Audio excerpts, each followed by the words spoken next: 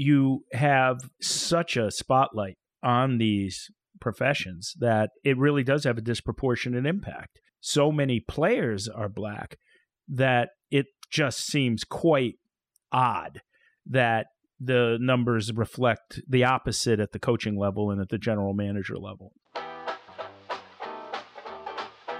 Welcome to The Law in Black and White, a podcast featuring Jonathan Greenblatt and myself, Brian Parker, the co-founders of Legal Innovators, a tech-enabled, end-to-end provider of talent management systems to law firms and corporate legal departments. We have been friends for over 25 years.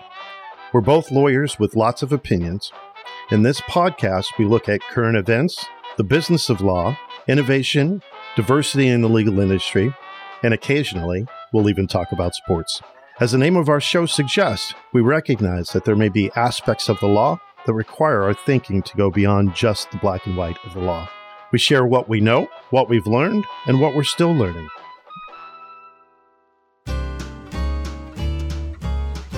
So today, we're going to break from our tradition of speaking to someone from the outside and talk about a couple of issues that are very current in the news.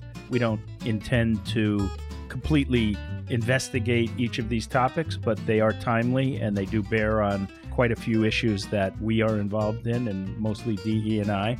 And so we thought we'd talk about two. The first one would be what's going on with the NFL and the Rooney Rule as brought to light. Well, it's always been out there, but the focus is now even more intensely on it through the lawsuit that's been filed recently against the NFL.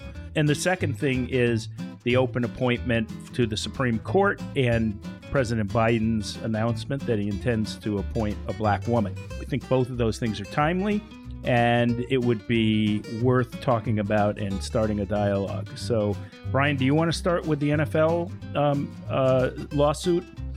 Just to be clear, neither of us intend to get into the merits of the lawsuit. We don't know the facts, and these cases are fact-specific. Rather, the lawsuit is just a vehicle, really, for calling attention to an issue that's been out there for a long time, and so we thought we'd talk about it. Yeah, and I guess any listeners to our show knows that I'm a Raiders guy and you're a Giants guy, and I'm just glad to see that the Raiders, for one time, are not mired in some sort of lawsuit. But John, I think as you framed it, it is obviously a serious issue, and it's one that takes on parallels to our own mission of trying to drive systemic diversity, equity, and inclusion in the legal industry.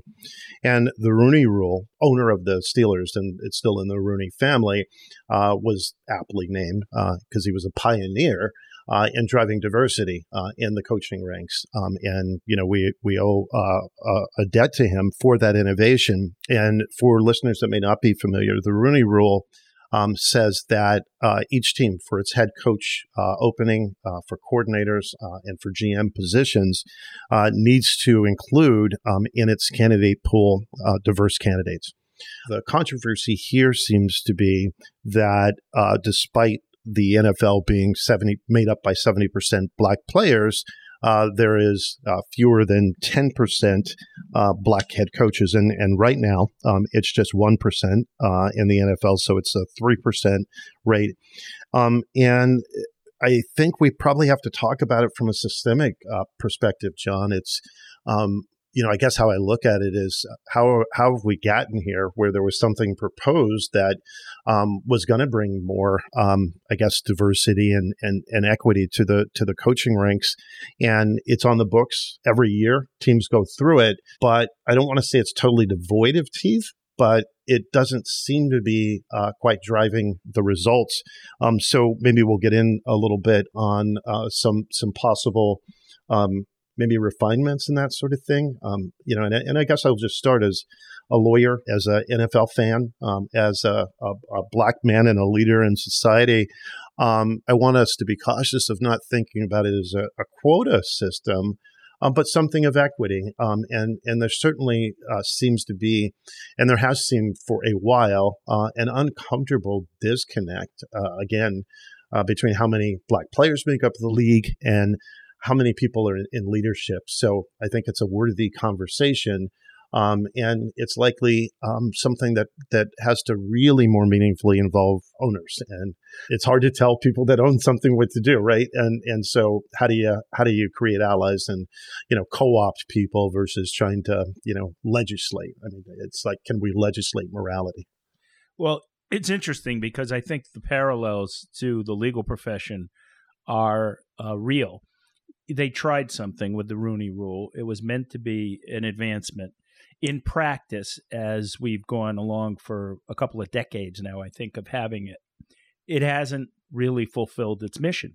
I would say in the legal profession, a lot of people, focused on diversity in the 90s and started to do some things, and it stalled to some extent. We didn't make that much progress. And one of the reasons, as you know, that we formed Legal Innovators was to try to rethink some of these things and address them structurally. I feel like that's where we are with this. There needs to be more than the Rooney Rule. We've got to learn, okay, what worked from it, what doesn't work from it, how do you prevent it from being a sham where people just go through like a interviews. checklist thing. I'm not saying, checklist. I'm not saying that happened because I don't know the facts, but I'm saying it can't happen. And so, so I think everybody in the NFL has to step back and think about, well, how can we actually affect change more effectively than the Rooney Rule has been able to do? A couple ideas we've seen written about. One would be to make sure that there is, in the decision-making process, more people of color involved in the interviews, involved in the process, so that at least that point of view can be brought across to the extent it isn't otherwise being brought across. And now I understand the owners may take the position, I can only have in the room the people who are part of the decision-making process. But it's just like the law profession. If we stick with what we've always done, I think one thing we know is it won't necessarily change. The second thing that's interesting is you use the statistics of 70% of the players are black, and I think you said 1%, 3% of the coaches currently, and sometimes it goes to 10% are black. I wonder whether there's actually a bias against players becoming coaches. That's a good point. Because if you look at some of the coaches, they didn't all play professional football. They might have played high school, college football, but at some point they got off that the coaching track. I'm not saying all. There's a disproportionate number of backup quarterbacks who weren't stars who were great coaches. There's a lot of coaches who were sort of, not necessarily frontline players. And it's rare to see an all-star or a Hall of Famer become a coach, So I wonder whether part of the problem is making the leap from in the mindset of owners, maybe even the public, that a great player actually can also be a great coach. Now, sometimes great players of any background struggle to coach because it came easily to them, and they can't understand how it doesn't come easily to some other people. But I don't think that's the social problem right now. The social problem now is there are candidates that are in the pool. They are coordinators, and they're getting stuck. They're not moving from that coordinator position up into the coaching rank, or they are getting one chance. That's it. And, many NFL coaches get fired. So it's not unusual for a coach to get fired. Longevity, you don't become an NFL coach if you expect a lot of longevity with certain But are they exceptions. getting a quicker hook, maybe? Okay. But they get another, that's, I think, the question, right? Are they getting a second chance faster and more often? And I would say, without having studied the statistics, just anecdotally, the answer to that is yes, they are.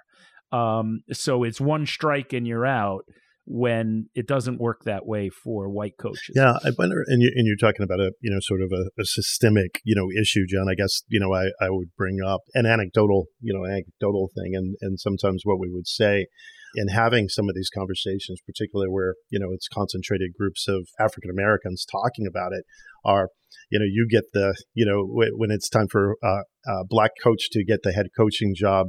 You get one of the, the teams that's really down and out, like, the Cleveland Browns and Hugh Jackson had him when they were, and now there's, sort of allegations that he was paid to lose and things like that.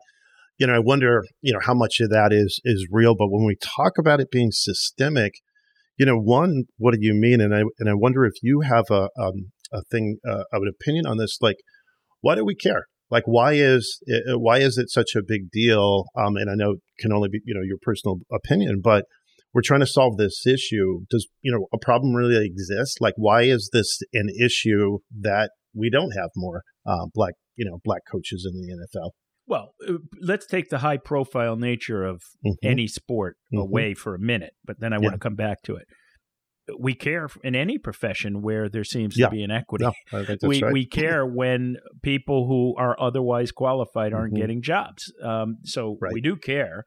In the NFL and the NBA and Major League Baseball, which is maybe even worse, in some ways, you have such a spotlight on these professions that it really does have a disproportionate impact. And then you have the fact that, as you pointed out, so many players are black that it just seems quite odd that the numbers reflect the opposite at the coaching level and at the general manager level. No, and obviously I was trying to be a bit provocative so the audience could think along with us. I think you stated that really well. It is like who's involved and equity, and like you said, we care about that in society. We say, look, like the American dream, if you can kind of build yourself up, and if you're the best person, you'll get a chance to do the job. As we were thinking about having this segment, I read an open letter from Tony Dungy to the NFL owners. Obviously, Tony Dungy is a person who, at least from what I hear, and I'm not an NFL insider by any means, but at least from what I hear, is kind of universally respected, right? Other coaches, players, owners. He has been a past head coach, I think, at 2 different stops. He won a Super Bowl. And he was basically telling the story, actually including using himself in the story as one of the examples of, is this an evolutionary thing that coaches maybe will take the next jump, but we have to, and I think you said it a little bit, or at least hinted at it with ownership, we have to change our mindset a little bit. And what I mean by that is that he gave examples of quarterbacks and how people used to say, well, there's no black quarterbacks. Can black people play the position as well? Can they read the defenses? Are they, it's a lot of complexities. And his thought as he was coming out of college, and he was a really good player, they made him switch positions. Yeah, so he said, look, I never got a chance, so we don't know. And Warren Moon, who we know is in the Hall of Fame, actually had to, despite being, I think he was Pac-8, it was Pac-8 back then, Pac-8 player of the year and won Rose Bowl.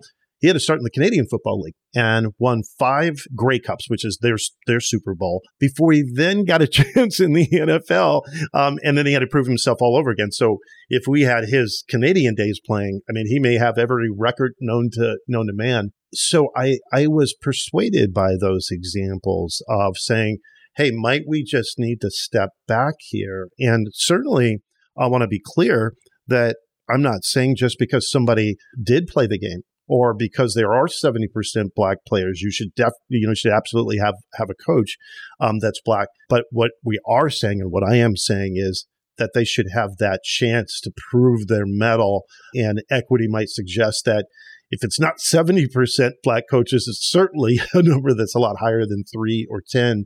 How do you think about that? Is that a real thing? Do you think there's a mindset maybe with owners that will need to be in dialogue with to say, hey, maybe it's not an active racism. Maybe this is one of those things of an unconscious bias where we're saying, hey, there's a club, I'll go to the people that are, play golf with me that I know. And we need to try to get past this mindset. Well, I definitely, I think that cannot hurt.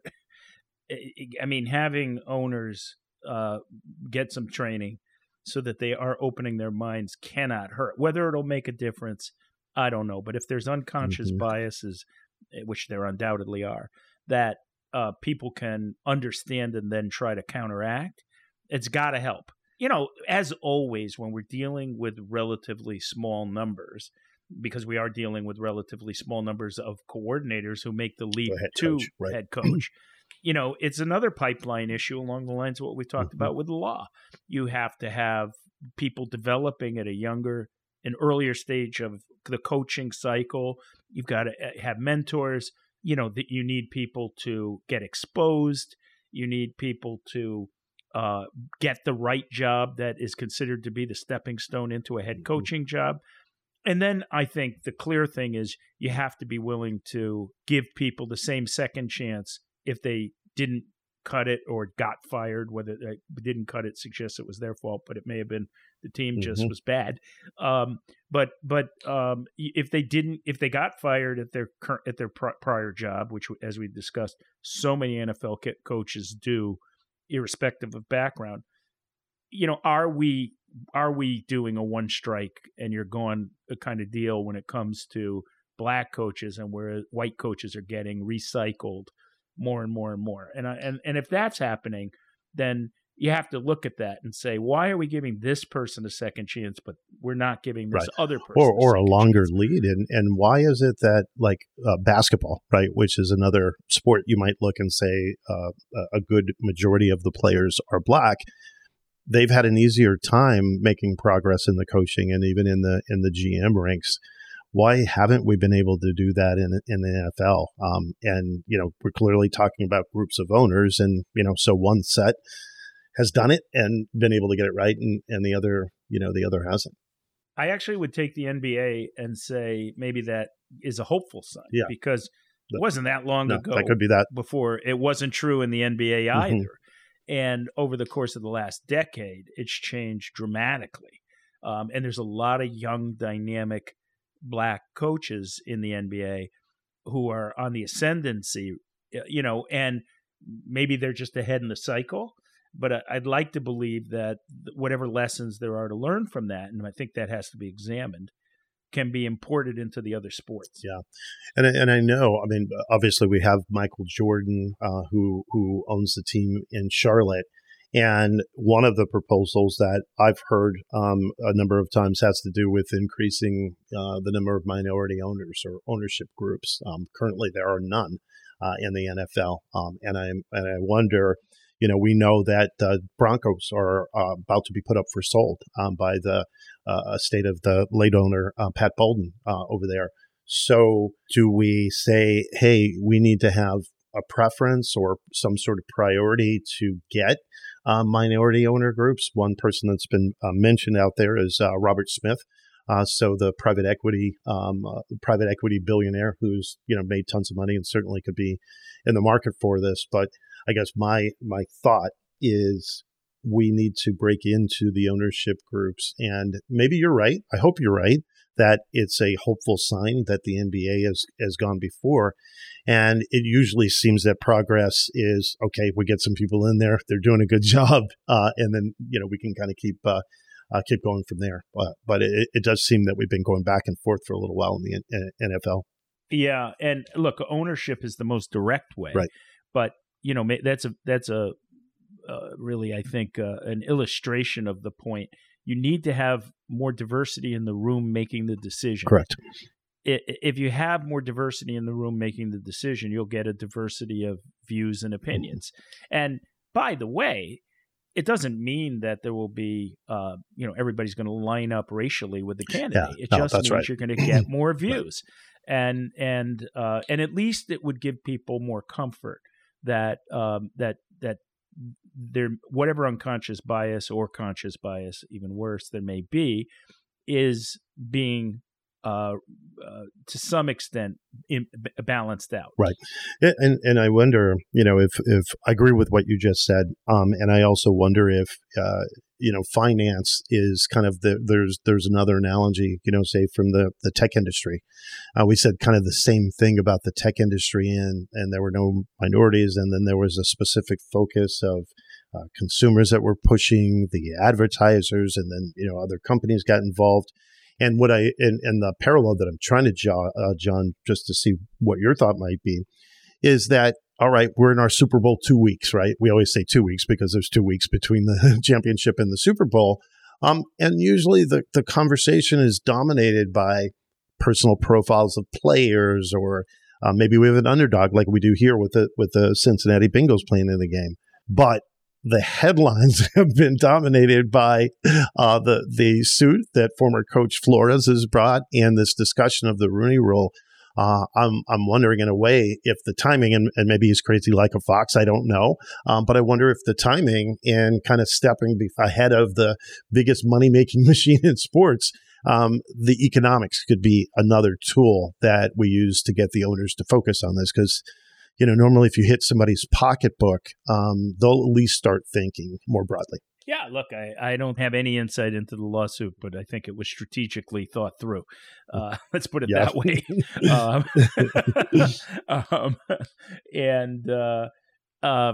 Let's switch topics briefly from the Rooney Rule, which we could continue to talk about, and I think we should follow. And I'll just say one more thing that I wanted to append to what you said about people in the room. In terms of solutions, because I think that that's at the end of the day where we hope the conversation would go. And we hope that, people that are listening, please, chime in with your solutions, because it is about making systemic progress.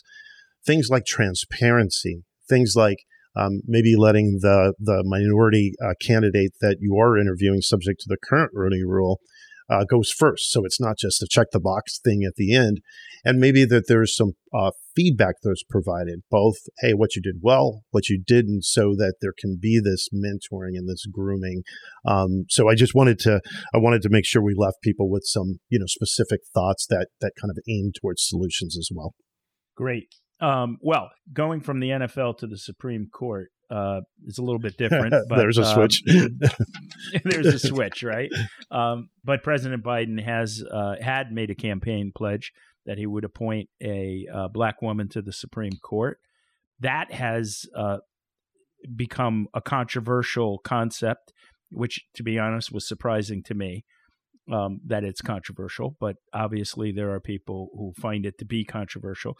And, I thought maybe we should talk about it a little bit without meaning to get into the weeds too much. But why do you think, Bryan, it's become this controversial point when presidents have made the point that they're going to make certain kinds of appointments, whether it's gender-based or background-based, in the past? I mean, there used to be, it may not have been officially said, but I remember distinctly in my lifetime, there was a sense that there was going to be a Jewish seat on the Supreme Court. I mean, that was openly discussed, but perhaps not in a public way by the president. So it's always, what makes this different? Yeah, Jon, we're walking a fine line, right? Because we're trying not to be, sort of too political, and we're not in some of these rooms and all of those kind of things. But I do think it's important. I think I think balance is important, because if, as one of the branches of government, the Supreme Court, in terms of the judiciary branch, has this ultimate check. We don't want them to be political, but we want it to be well balanced, right? Because they're trying to. I think it should be a representative body. And for me, I think it's been implied that we're likely going to have a white person, and a lot of times that's been a white male. And so nobody's questioned it or nobody said anything. And presidents in those cases haven't had to say, well, I'm going to nominate a white male to be on the Supreme Court now. I think people expect it'd be the exception if it's not. And we could look back at President Trump. He didn't preface that way with Justice Kavanaugh. And I'm sorry, I'm blanking on the person that preceded Justice Kavanaugh. Maybe you'll chime in with that. But when it was people were clamoring and said, hey, well, we need balance with women too. And I think he did preface it that way ahead of Justice Amy Coney Barrett's nomination. And so where our country is right now, and I'm a little uncomfortable or a lot uncomfortable in the way that Chief Justice Roberts talked about, hey, what is the role of the court? Are we supposed to be calling balls and strikes, or actually making policy? And I think it is supposed to be calling balls and strikes, but our country seems so at each other's throats. We're so divided, and the Senate is 50-50, and everything is like, we've got the insurrection. And so now it becomes, unfortunately, another talking point where we want the at least in my opinion, where we want the Supreme Court to be balanced, and there has not been a black woman on the Supreme Court. Hold aside ideology, the fact that President Biden said this, and it was said in a campaign moment. I think that his opponents and the other side have taken it to say, oh, well, this is quotas, and why are we having to make race an issue? Well, I mean, it's for obvious that we have ways to go here in this country, in education and other things. To me, it's the current political climate that we find ourselves in, and having Republicans and Democrats so much at each other's throats, because you'll remember, like I do, and maybe this is you hinted at a minute ago, presidents were often given a great deal of deference when they were nominating somebody to the Supreme Court, and it didn't become such a partisan fight that it's been here lately. Yeah, my perspective on that is that actually started in the 80s. It's been, unfortunately, and that might be right. That might be right. Both parties have engaged in this, right, which I think is wrong. On both sides of the equation. Agree. But putting that aside, you hear this argument that, well, it's black women represent a small segment of the population, so it's not really a representation issue. Well, that is ignoring the woman part of the black woman characteristic, which is 50% of the population, and I'm interested I would be interested to see how do women generally across the board feel about the idea that the president has said this is the category of person he's going to try to find a very qualified candidate from within in order to have greater representation, because everybody's focusing on the black part of it, but it's also the gender part of it that is also all presidents of the last 40 years have felt is important to reflect on the Supreme Court. So not everybody who has the opposite views do I respect, but some of the people who have the opposite views I do respect, but I don't understand it in this case. I really don't. I struggle with understanding what the objection is here, assuming the candidate is highly qualified. I mean, then let's look at the candidate on the merits. No, and I think that's right. And one of the potential justice nominee who was confirmed, even including some Republican support to the D.C. circuit, and she's been rumored to be one of the top candidates. It's like, okay, well, how are you so qualified then, but not now? And I do think we have to. This should be different, and it feels to me like maybe a little bit more outside of the partisan politics. And Jon, you and I have talked about this before, and we focus with our business, right, or we try to, on issues of structural change, right? And so should this cause us to look at the structure of the Supreme Court, right? And right now we've got this, 9 justices and whichever president's in there. And so, we'll be at 6-3, conservative versus liberal. Is that the right way to look at it? And are there other things that we can do, like some of the proposals that we've heard around 15 justices, where you'd have standing committees and you'd have some that could be appointed by each party, but it would get balanced out by having this non-political commission that was charged with filling some of the seats. I don't know how you feel about that as a structural issue in trying to take this on, because that would, whether it's the Jewish seat, the black women's seat, I mean, we can keep on going down the line, the conservative seat, I think we start to divorce ourselves from politics, because if we don't, and then the Supreme Court has to be a check on either a politician or the political process. I mean, let's look at Gore v. Bush. Can it really do its job of calling balls and strikes? The other thing is you want the court to be accepted as a legitimate arbiter of difficult issues. And if it isn't reflective of major aspects of the population, then people lose confidence in it. And not only putting aside that the court isn't getting the benefit of different views during its deliberation, which is important also. But the integrity of the process really requires that people in our society feel that they have that someone on the court is willing to at least bring their views to the table, and be sure that they're going to be heard, even if it ends up that when you call balls and strikes, you called it a ball and you thought it was a strike. People can live with that when they think there's legitimacy. And that, to me, is what's really the most important thing about this. Yeah. No, and I know we're gonna wrap soon. I think it's such an incredible point. And also, I mean, I know you made it, but I'd highlight too, or re-bring it up.